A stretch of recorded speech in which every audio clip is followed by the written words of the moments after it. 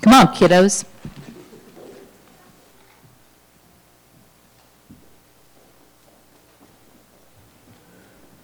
Hi, Reese. How are you? Come sit by me. You look so pretty today. Adeline. All these kids. Come a little bit closer. Well, I was worried there for a minute Mr. Matt was going to steal my thunder. So, it's been a little bit nippy and cool outside, hasn't it? Are you ready for spring? I am. But you know, the calendar says that last month we had, do you remember what it was? It's this animal that comes out sometimes. Groundhog Day, you're right. Well, he says it's going to be 6 weeks before spring, so that means not this weekend, but next weekend's going to be spring, right? Nope. Sorry. The calendar says that spring begins this year on March 19th. Nope. No. You believe that?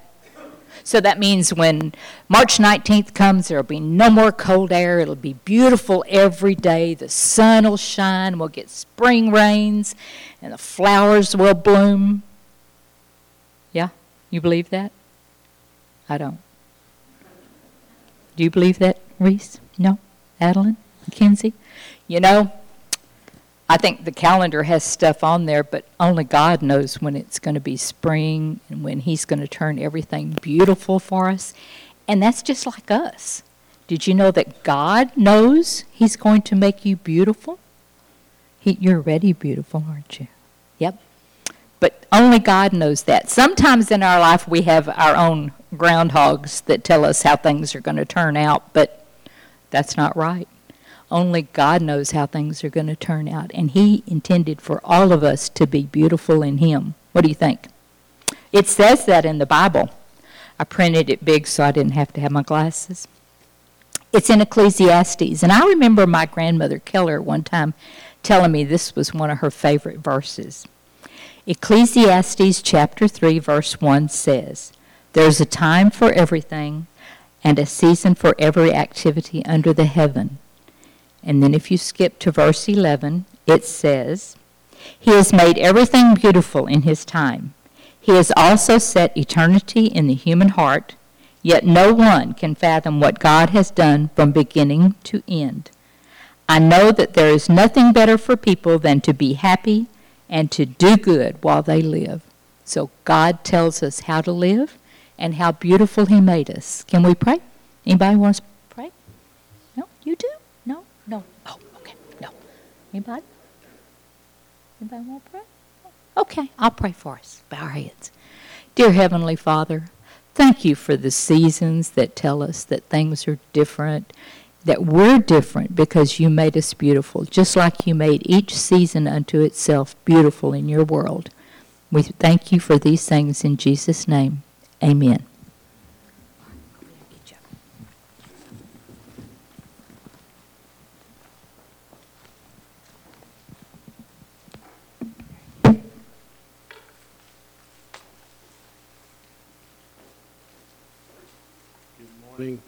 Is Jensen here, or did she leave?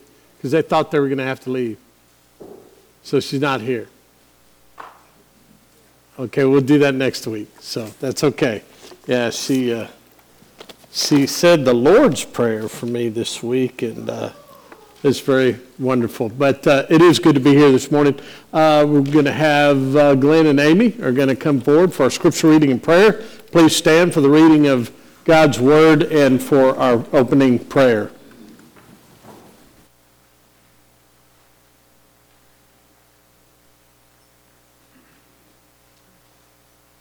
I guess I'll just be really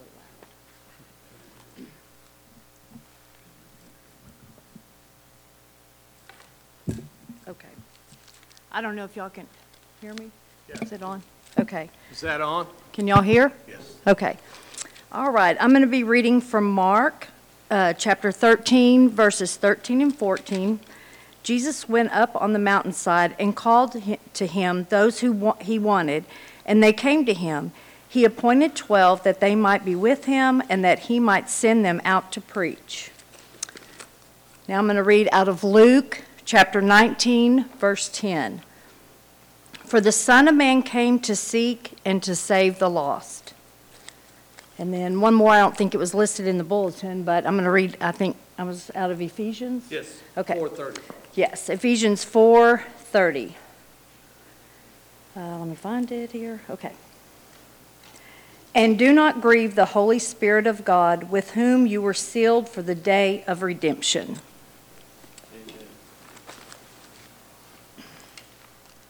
Let's go to the Lord in prayer.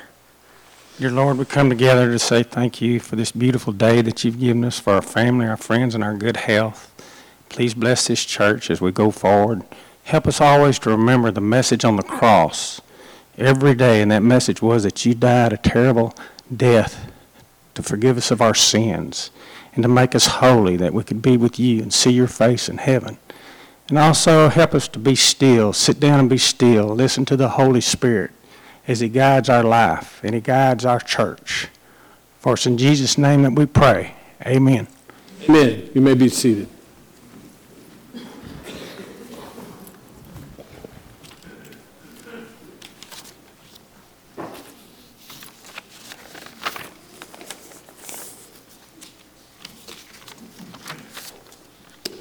It is good to be here this morning. I did want to just give you a quick update. Visit with Danny Aliewine this week, and they actually had an upturn. They've had some setbacks, and he's been to the emergency room a couple of times over the last week. The platelets, his platelet levels were down, and then he had an enlarged spleen. Some of that is due, Danny's had a blood condition for years, but then when you add the chemo and the treatment for the cancer to that, it's created other problems. But the good news is when he got to come home, they got the platelet issue worked out, and he was feeling energy that he'd not felt in a while. He was feeling somewhat better, and so continue to pray for Danny and Karen. Jan's here, just still fighting the good fight with broken ribs and all, and they've had some family members that are dealing with some, death. We, each and every one of us, we've got something going on in our life with our own personal life and our family, and we just need to remember that we should constantly be led to prayer. April Smith had her exploratory. They thought they might be able to just do surgery. I've mentioned this, had the same esophageal cancer that Scott's had, determined that they're going to go ahead and do 6 weeks of radiation and the chemo, and that's going to start on the 10th.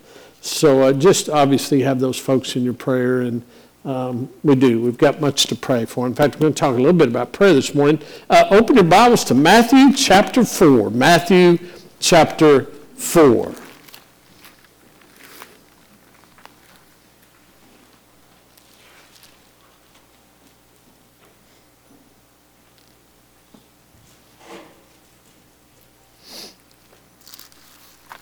This is a continuation of our discipleship class number 2, the second one.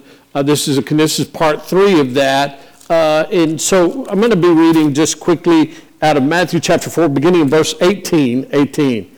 And walking by the Sea of Galilee, Jesus, walking by the Sea of Galilee, he saw 2 brothers, Simon, who is called Peter, and Andrew, his brother, casting a net into the sea, for they were fishermen. And he said to them, follow me, and I will make you fishers of men. And they immediately left the nets and followed him.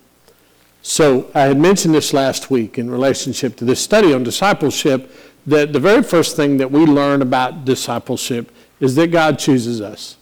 He chooses us. We don't choose him. You can read it in Gospel of John chapter 15, verse 15 and 16. The scripture very clearly says, we don't choose him. He chooses us. I mentioned, just as a quick recap, that the way the Lord chooses, if you go to 1 Samuel 16, God chooses. He judges on the basis of the heart, not on appearance. He chooses the way you and I don't. You go to 1 Corinthians chapter 1, the end of that chapter, it says God chooses the foolish to overcome the wise, the weak to overcome the strong, the despised, the debased, the things that are not, so that no one would exalt himself. So as a disciple, as a Christian follower, a follower of Christ, God chooses. Now, I'm going to do that whole sermon. He chooses us, and he chooses the way only he can choose, with insight and knowledge that you and I don't have. And then he makes us. I was really focused, the Greek word katipso. And I mentioned this in our class this morning. Only God can make something from nothing. Only God can make something from nothing. You and I may make something, but it has to be from something that's already made. If you make a cake, you're putting all the ingredients together. We cannot. That word means that God alone can make something from where there's nothing. If you're a Christian today, if God has saved you, and we talked in Romans chapter 5, we reflected on the Apostle Paul's statement in the 5th chapter of Romans, that God, being rich in mercy, while we're still evil, we're wicked, we're far removed from God, but God, because of his great love and his mercy, he poured out his love into our heart, that he is judged, he's determined, through love, his Holy Spirit. His Holy Spirit. And so God, he is the only one who can make something out of nothing. You and I can't. You see, the reality is, in you and me, scripturally, biblically, is that we have a body, obviously our flesh, we have a mind, we have an intellect, we have a heart, we have an emotional state. In fact, the scripture says that's when the Bible talks about the heart, it's talking about our emotional being. And in Romans chapter 10, it says, with the heart we believe. I mentioned last week that Solomon wrote in the Proverbs, above all else, guard your heart, because the well springs of life flow from it. Again, God judges what's in our heart. God knows things in your heart and my heart that we don't know. We may think we do, but we don't. God can see a reason for compassion many times when you and I can't see it. We just don't see it. So that's how God works. But then what he does, he makes something. We have a soul. We have a body, flesh. We have a mind. We have a heart. But we have a soul. But that soul is a living soul. And there's very different. The Greek word is pneuma. And so what God does is he takes our soul that never dies and he deposits his Holy Spirit in us. And we read those great verses about the Holy Spirit last week, that the Holy Spirit guides us, teaches us, counsels us. There's a difference between man's morality and a man may have some sense of right and wrong. We can write laws. Now, the Roman historian Herodias, what do you say? The more laws a country has, the more wicked they are. Think about that. God started out with 10 for us, expanded it to 622. I can't even imagine the number of laws that we have here as a country. But the more laws a country has, the more wicked they are. Why? Because we have to write laws. Because, like Paul said to the Romans, we're wicked. Not one of us. We all fall short of the glory of God. Romans 3:27. So, now having said that, so this God making something in us where there's nothing, something happens. Something happens. You can, and I use this, you can make a cake from a recipe. That's a simple thing, illustration. But so now for you and I, because God has chosen you and I, and because God has given us his Holy Spirit, and then what is the recipe? How does he, as he gives us the Holy Spirit, something we don't have it. It's his to give. He gives it to us because of his great love, even while we were yet wicked. Well, there's 3 areas. 3 things, and this is the challenge, church. One of the passages that Amy just read, let's go to Ephesians chapter 4. Ephesians chapter 4.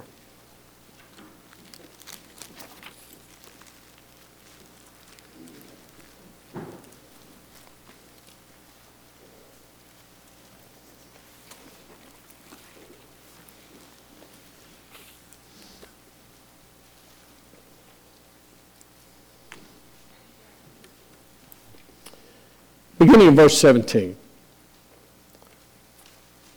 Paul writing to the Ephesians, he says, "This I say therefore and affirm together with the Lord." Paul is speaking to Christians, people that have been chosen by God, people that have had the love of God and the Holy Spirit poured in their hearts by the love of God. And so now he's speaking to them with the Lord. That you walk no longer as the Gentiles also walk in the futility of their mind. Christians, God's people chosen by God, filled with the Holy Spirit, me and the Lord, we're talking to you. Don't live the way people live that live in futility of their mind. Have you seen futile minds? Can you say, oh, that's a futile mind? That mind is not a very sharp mind. That mind is not a very intellectual mind. There's a lot of chaos. Futility is the word he uses. You've probably seen one. It's futile. Their thinking doesn't amount to anything. You know anybody like that? Could you say, that person's thinking don't amount to nothing? They thinking, but I know what they're thinking, and it ain't amounting to nothing. So that's what he's saying. Don't live that way. You've been chosen by God, filled with the Holy Spirit. He said, being darkened in their understanding, excluded from the life of God. You ever seen anybody excluded from the life of God? There's nothing more. There's nothing. Have you ever seen a rabid dog? Have you ever seen a dog with rabies? Now, I remember growing up in the 60s. I don't think we have much of that going on anymore. Maybe we do. I don't know. But I remember in San Antonio, Texas, they had a rabies outbreak. And I was probably in the 3rd or 4th grade, but I remember it was on the news. I remember, and I got to think. And when you look at this, it's because, what did he say about it? Darkened in their understanding, excluded from the life of God because of the ignorance that is in them, because of the darkness of their heart. And for me personally, you've ever witnessed an individual, or in this case, this rabbit, the rabies has infected the thinking. That animal can't, it's wild, it's out of control, it's tortured. And I'm telling you, when you look at an individual, and certainly we can't judge the way God can judge, but Paul would write very clearly in the Galatians about the deeds of the flesh and the Spirit, the gifts of the Spirit. You'll know them by the love they have for one another. And you could go on and on and on. John writes that. But the Spirit of Christ in someone is evident. But the absence of the Spirit of Christ is also evident. Evident. And it's the saddest of all things to see. I don't believe there's anything sadder that you and I can witness as we can observe, not judging. I'm not saying, well, you don't have God. But there is a very clear, oh my, that person, God bless him, God bless her. Not saying that lightly. There's something, but it's not God. And it's hard, and that's what he says. Paul says it. They're excluded from the life of God.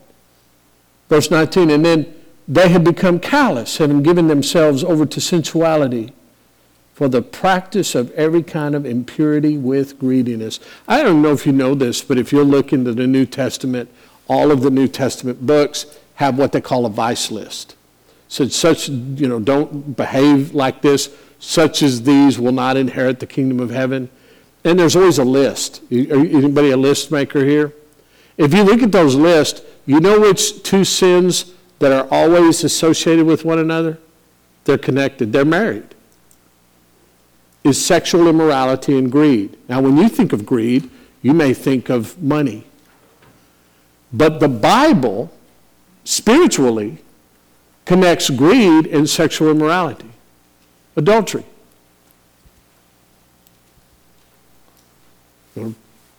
Genesis chapter 1. God had a plan for us to live intimately and sexually. He did. And in fact, Paul would write the New Testament church, husbands and wives, don't deprive yourselves from one another. We give Satan a foothold. That's the passage where we give Satan a foothold. The difference in marriage The only difference is the sexual relationship. You can have a best friend, but you want to be intimately involved with them. It says in Genesis chapter 1, for this reason, a man shall leave his mother and father and cleave to his wife, and the two shall become one. And whatever God has brought together, let no man bring asunder. And now I'm connecting a dot here, spiritually. You know what adultery is? It's greed. It's greed. God has chosen this person for me. He's brought me to this person. The church is referred to as a marriage. God's people, read about it in Ephesians. We're called the bride of Christ. A marriage, a husband and wife together, is supposed to be a representation of God's people in the church. Sexual immorality is greed. I can't get enough. I have to have more. I need to stroke my ego. I need to, it's more. And then Satan provides all the disgraceful reasons to behave like that. So, and they had become callous, having given themselves over to sensuality for the practice of every kind of impurity with greediness. Now, church, but you did not learn Christ that way. We're talking about discipleship.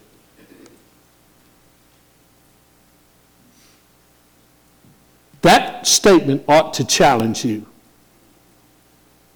How have you learned Christ? The scripture says, examine yourself. Be ready in and out of season to give an answer for what you believe. What do you believe? That we should believe the message of the cross. 1 Corinthians chapter 1. Paul, 1 Corinthians 2:2, I presume to know nothing but Jesus Christ and crucified. Have you learned a religion? Have you learned a relationship? Have you learned about Christ? Because he was God's only soul, one answer, loving, sacrificial, unconditionally loving answer to all the men and women who have ever been born with a soul, without the Spirit of Christ, in the flesh, sinning willfully. He was the answer. For God so loved the world that he gave his only begotten Son. He was crucified, dead, and buried. He became sin. How did you learn Christ? Have you even learned him? Have you even looked at it explicitly and saying, you know what? I was that person. I used to live that way. I was darkened in my understanding. I was excluded from the life of God. There was ignorance in me. That my heart was dark and hard. I gave myself over to everything that was greedy and immoral. Now he's talking to Christians, church. He's not talking to people outside the church. He said, you didn't learn Christ that way. You didn't learn it that way. You didn't learn him that way. If indeed you have heard and have been taught in him, just as truth is in Jesus. Discipleship is today about learning as a follower and learning what? Jesus Christ said, I am the way, the life, and the truth. Jesus is truth. The Holy Spirit, those passages we read last week, they guide us in truth. There's only one truth, and it's God's truth based upon the Holy Spirit. It's not your truth, and it's not my truth. I mentioned the morality of man. Men can make moral, and the writer, Isaiah, would say that men's righteousness, men's way of doing, men's righteousness is like a filthy rag unto God. There is the writer of the Psalms and the prophet, there is a way that seems right to man. Oh, there's a way that seems right to man. But it's foolishness to God. So how have you learned what's right or wrong? On the basis of what you think is right or wrong? Or on the basis of the righteousness of God that is found through Jesus Christ? But then he talks about putting on the new self. Verse 24. Verse 23 is being renewed in the Spirit. Spirit, truth. Verse 24, put on the new self in the likeness of God. This had been created in righteousness and holiness of the truth. All this. But we go back down, we'll read down to verse 30 again. And do not grieve the Holy Spirit of God, by whom you were We're sealed for the day of redemption. Now, so God chooses us. He deposits His Holy Spirit into us on the basis of love. He's seen something in your heart that is worthy of redemption. He's made a judgment, just like He would the criminal on the cross. Nobody else could see anything in that criminal that would be worthy of salvation, but He did. He did. He saw a shepherd boy, that 1 Samuel 16, that could be king of Israel, defeat a Goliath. And He's seen the same thing in you. And He has deposited His whole. But here's the problem. We grieve the Holy Spirit.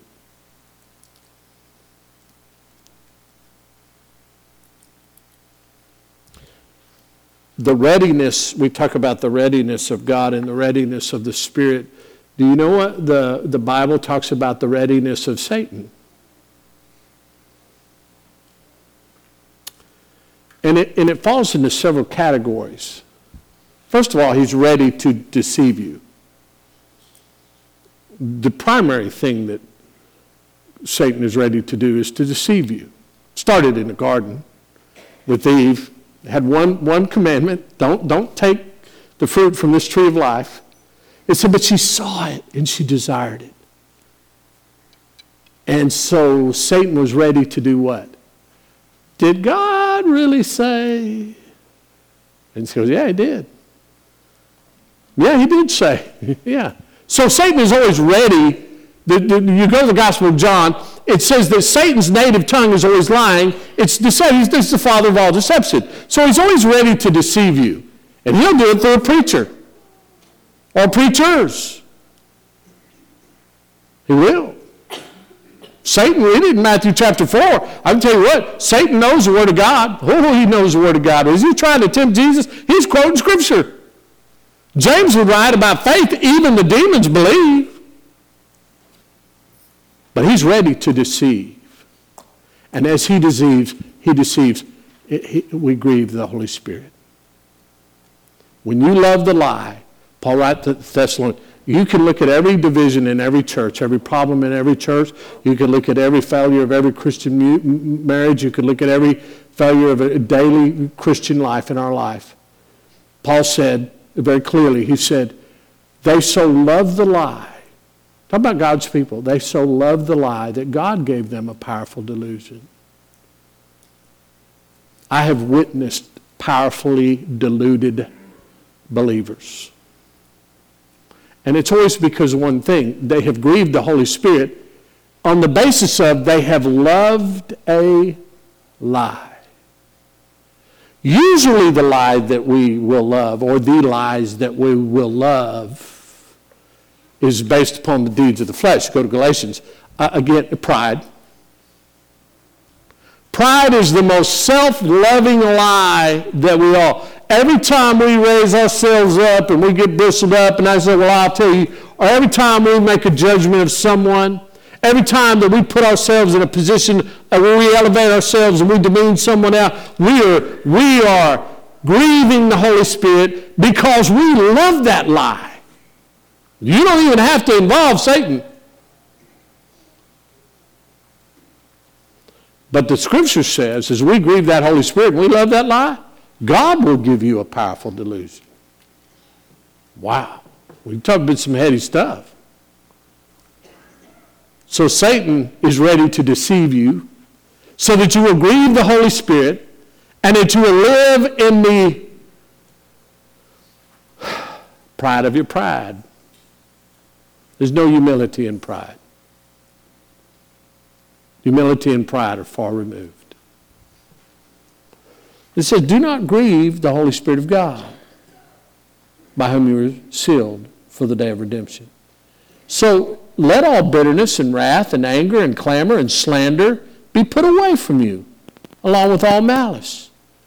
Be kind to one another, tender-hearted, forgiving each other, just as God in Christ also is forgiving. You can look at every moment of your life, every verb that comes out of your mouth, every adjective that comes out of your mouth, every verb and adjective and noun that comes out of your heart, every thought that is connected. And if it has bitterness, wrath, anger, clamor, slander, and malice, it's grieving the Holy Spirit. But what about kindness to one another?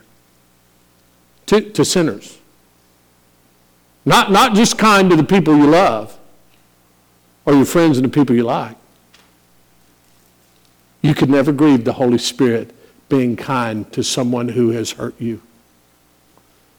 You could never grieve the Holy Spirit by being kind to someone who has slandered you, cheated you. Paul wrote to Corinthians, isn't it better to be defrauded? No, of course not. It was for Christ. And if you and I are disciples and followers, it should be for you. So be kind to one another, tender-hearted. Is there somebody in your life right now, church, that you're not tender-hearted towards? Tender-hearted. Now, if you don't know what that means, there's an ascending value here. Kind to one another, that's pretty good. Tender-hearted, that's a little more. Forgiving. Forgiving. If you don't forgive, you'll not be forgiven. But it starts, here's the making: kind, tender-hearted, forgiving. And if you're not sure what that looks like, just as God in Christ also has forgiven you. Now, very quickly, all that has been said for this. Here's how God makes a disciple. Makes something where there's nothing through the Holy Spirit. There's the evidence of what it doesn't look like and what it does look like. And we can grieve that Holy Spirit. He gives us the answer to that. But church, here's step number 1. This is easy. She just read it in the passage out of Mark chapter 3, it was Mark chapter 3, verse 13, 4 says, he took the 12. They were with him. Let's go to Mark 3. Now, I'm just going to let the Scripture ask you the question. I'll just let the Scripture ask you the question. Verse 13, chapter 3 of Mark. And Jesus went up to the mountain and summoned those whom he himself wanted, and they came to him.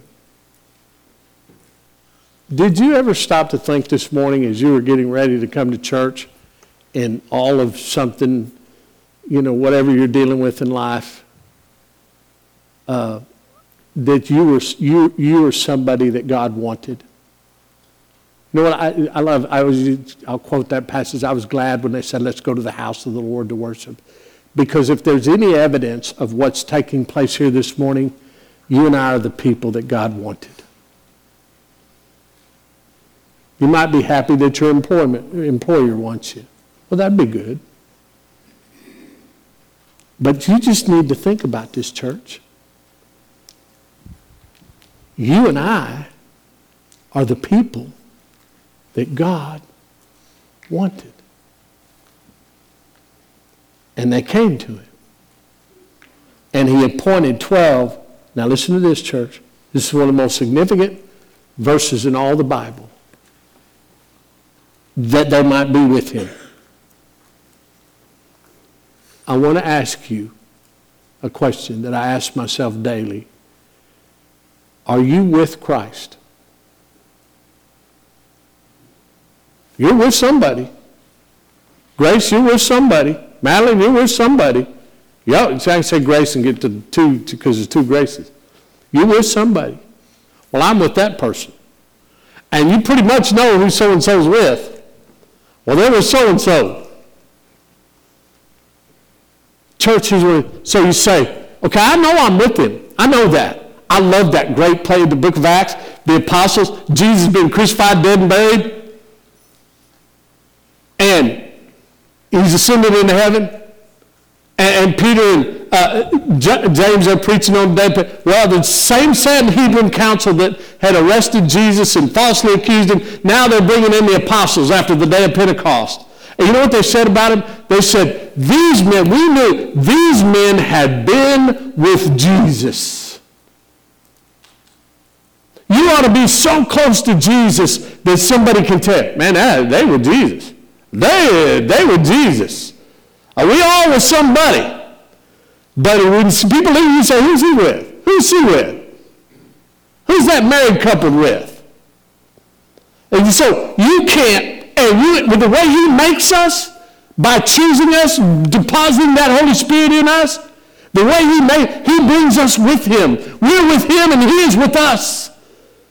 You cannot be made, you will grieve the Holy Spirit unless you're with him. And I mean with him. I mean really with him. Have you ever you ever loved somebody so much you just want to be with them? I need to be with them. You know, we do it anyway. But have you ever been, are you that way with the Lord? Is it just a part-time relationship? Are you with him sometimes and you're not with him other times? I don't know. You know, you should know. Are you with him? Are you with him?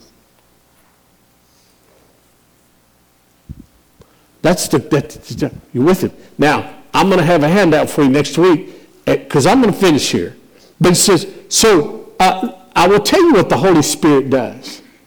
The Holy Spirit moves us to be with him and to pray to and through him and to worship him. That's it. That's all.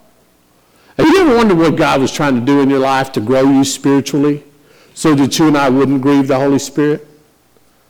There's three beliefs. There's three truths. There's three Holy Spirit truths. Number one, he moves us to be with him. Number two, he moves us to pray to and through him. So I'm going to finish here because this will be introduction to next week. How many of you have had a New Year's resolution where you say, okay, I want to go on a diet, and it lasts for a little while?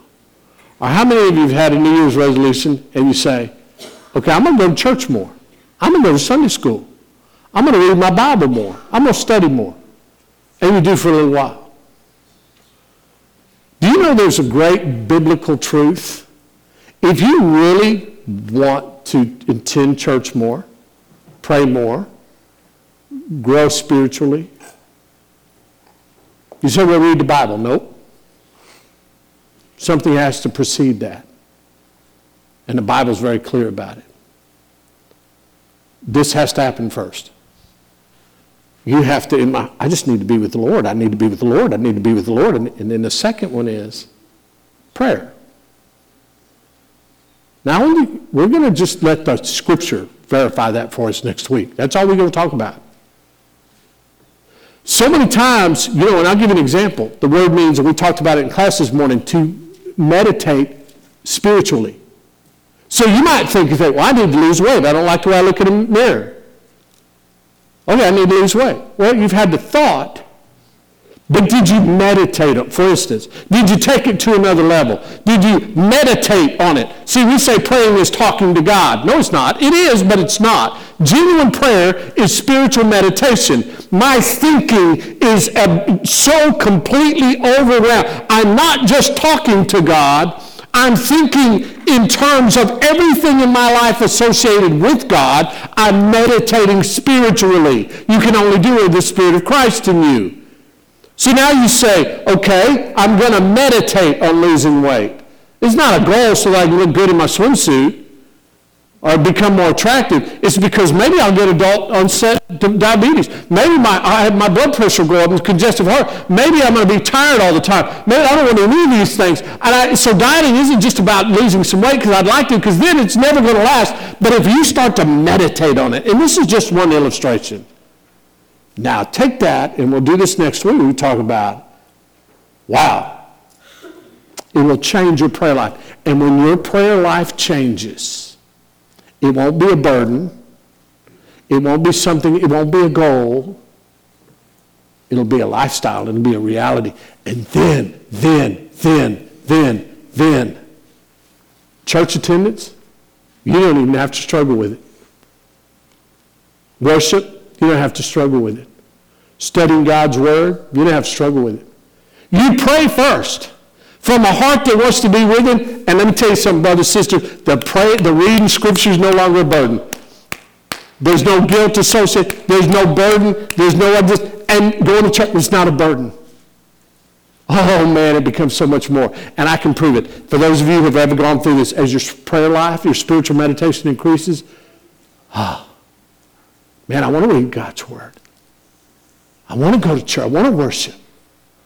So, next week, the Holy Spirit moves us to be with him, to pray to and through him, and to worship him. That's it. That's all. There's nothing that's all that God wants from you as he makes you a disciple. Let's pray.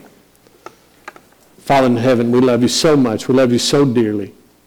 And Father, as we move through the study and contemplating your words, your teaching, and your instruction, Father, I pray that you increase in each and every one of us a desire just to be with you, just to be with you, Father, with you, just to be with you. And Father, we know as we are with you, our heart changes, our language changes, our courage changes, our mind changes. And so, Father, we pray to you, the giver of all good things, the equipper, the maker. We just pray to you to continue in us, Father. Help us not to grieve you. And we pray these things in the name of your Son, Jesus Christ. Amen.